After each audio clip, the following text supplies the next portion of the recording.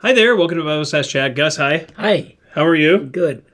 You got to say more than this, Gus. You're killing me. How are you? Hi. Good. What? One word? I can do one word. Yes. No. I feel like we just did this. Maybe.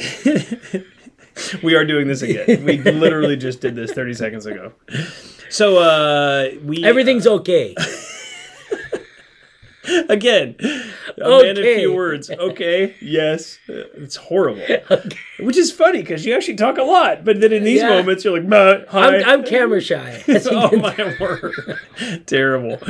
Okay, so we talked about is it okay to ask for money as a missionary, which is helpful. It was a good discussion. Both of us functionally being on the field. Yeah, on the field. Points. Yeah. But that brings up a question. Right? Yeah, exactly. I think that the question is, what is a missionary? Because, you hear that a lot, right? I'm a missionary. Being on the field, you were on the field too, and you met a lot of people that call themselves missionaries who are doing all kinds of ministry. Different types of work. Or work. Yeah. Not so much. They were bivocational. They were bringing some kind of clean water or some kind of training ministry, or they were itinerant, they were going from country to country doing different things. Sports ministry, I met a lot. So what is a ministry? Yeah. And at the same time, who would you partner with as a church? Yeah. So this is super, super important. And I think we do get the word missionary has come to mean just anyone who goes overseas. Yeah. And usually it's really funny. I think we sort of think about real missionaries as people that are in the third world. Yeah. So people who are in Africa, Southeast Asia, Asia. The 1040 window. The 1040 window, basically that entire band, plus sub-Saharan Africa. So you have basically these places that are third world. If you're going to a third world place, outer Mongolia, you're a missionary. If you're going to Europe, for example, it's the first world, so you're doing missions, but not really, And then that also, what that does is it allows for a very wide array of what would count as a missionary. So like you said, clean water projects and sports ministries and all sorts of different things. The difficulty is the Bible actually only uses that idea of missionary in very few places. And so what we have to do is just look at what the text says about that. So where we get the word is from the word Great Commission, right? So the commission, we are committed by Christ to go do something. And that what we're supposed to be doing is to be witnesses of Christ, sharing the gospel, making disciples, and teaching them. So our responsibility is to make disciples and teach them wherever we go, right? As Christians, that's the truth. And then a missionary is just a person who's doing that activity in a place where there isn't a gospel witness. And so we would place that in the context of essentially doing the mission as making disciples. Which is helpful to think about it that way. Not that there's anything wrong with clean water projects, not that there's anything wrong with teaching or doing business or all sorts of different things in other countries, and you can be a great witness in those things. But we would actually want to pull back the word missionary there. And the reason why we would want to pull it back is because when disciples were made in the New Testament, what the church did, what the apostles did was that they gathered those disciples into churches, and they planted churches, and they established elders over those churches. Why is that important? Well, a true missionary, a true person who's doing missions work is actually doing those two things combined. They're making disciples, and then they're gathering those disciples into churches and establishing churches in places where there are not gospel preaching churches. So a true missionary doesn't have to go to the third world. They're just going to a place where there isn't easy access to a gospel preaching church. So that could be in places like Spain, where there are regions in Spain, like you were telling me, where there's no gospel preaching church for a 2-hour drive, right? Or if you're going to Winnipeg, Canada, right, where there's no gospel preaching church that we're aware of. So we need someone to go there and plant a church in that place because there used to be, but there aren't any churches there. Which helps us in terms of understanding what a missionary truly is, because Paul himself, who's the greatest missionary probably who ever lived, planted tons of churches in Turkey, in Asia Minor. But when Paul went on his first missionary journey, he actually went to his hometown, to Tarsus. So he would have had an accent, a Greek accent when he spoke Greek, and he went to a place where everyone had the same accent as him. He was probably just a few miles from his hometown when he started planting churches in cities through Asia Minor. So when we think about missions, we don't need to think about going overseas. You don't need to think about sanctification by aviation, all the other things that get attached to missions.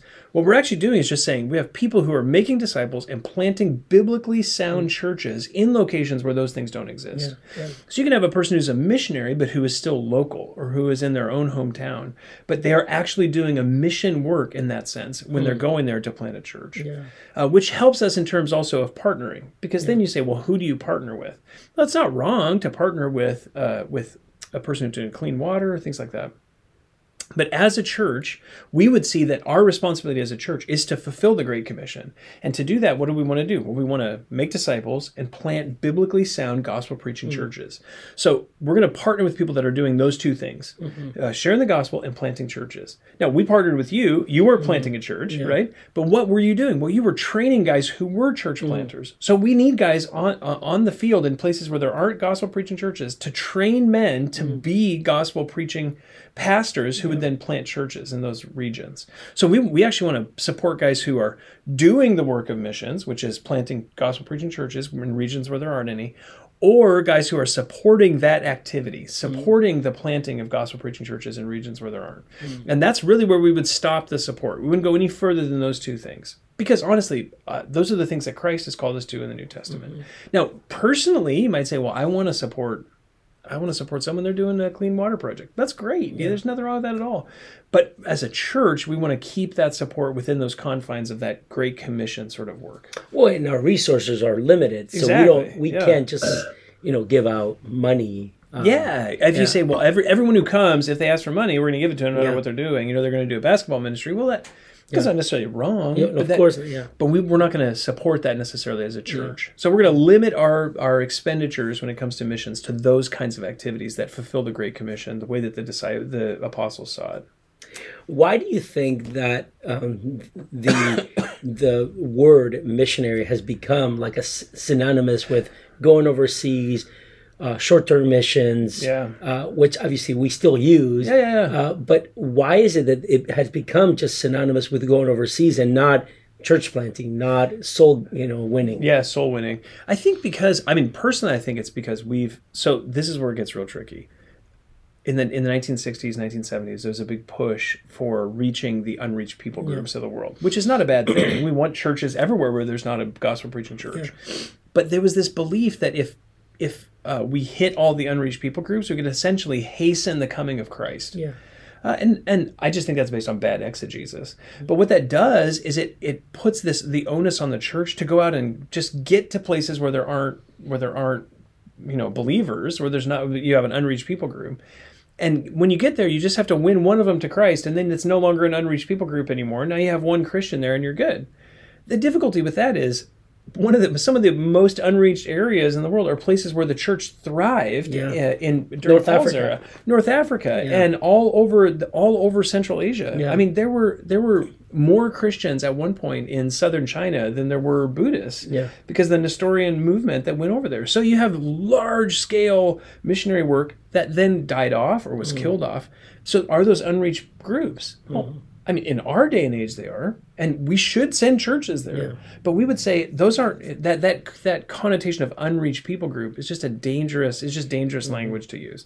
I get why people do it. I don't think it's helpful. And really, that's really the fruit of this sort of like, let's hasten the movement. Let's finish the work. So it's bad exegesis, bad ecclesiology, and bad theology. Bad theology, honestly, And the bad, and it does create really wretched ecclesiology on the field.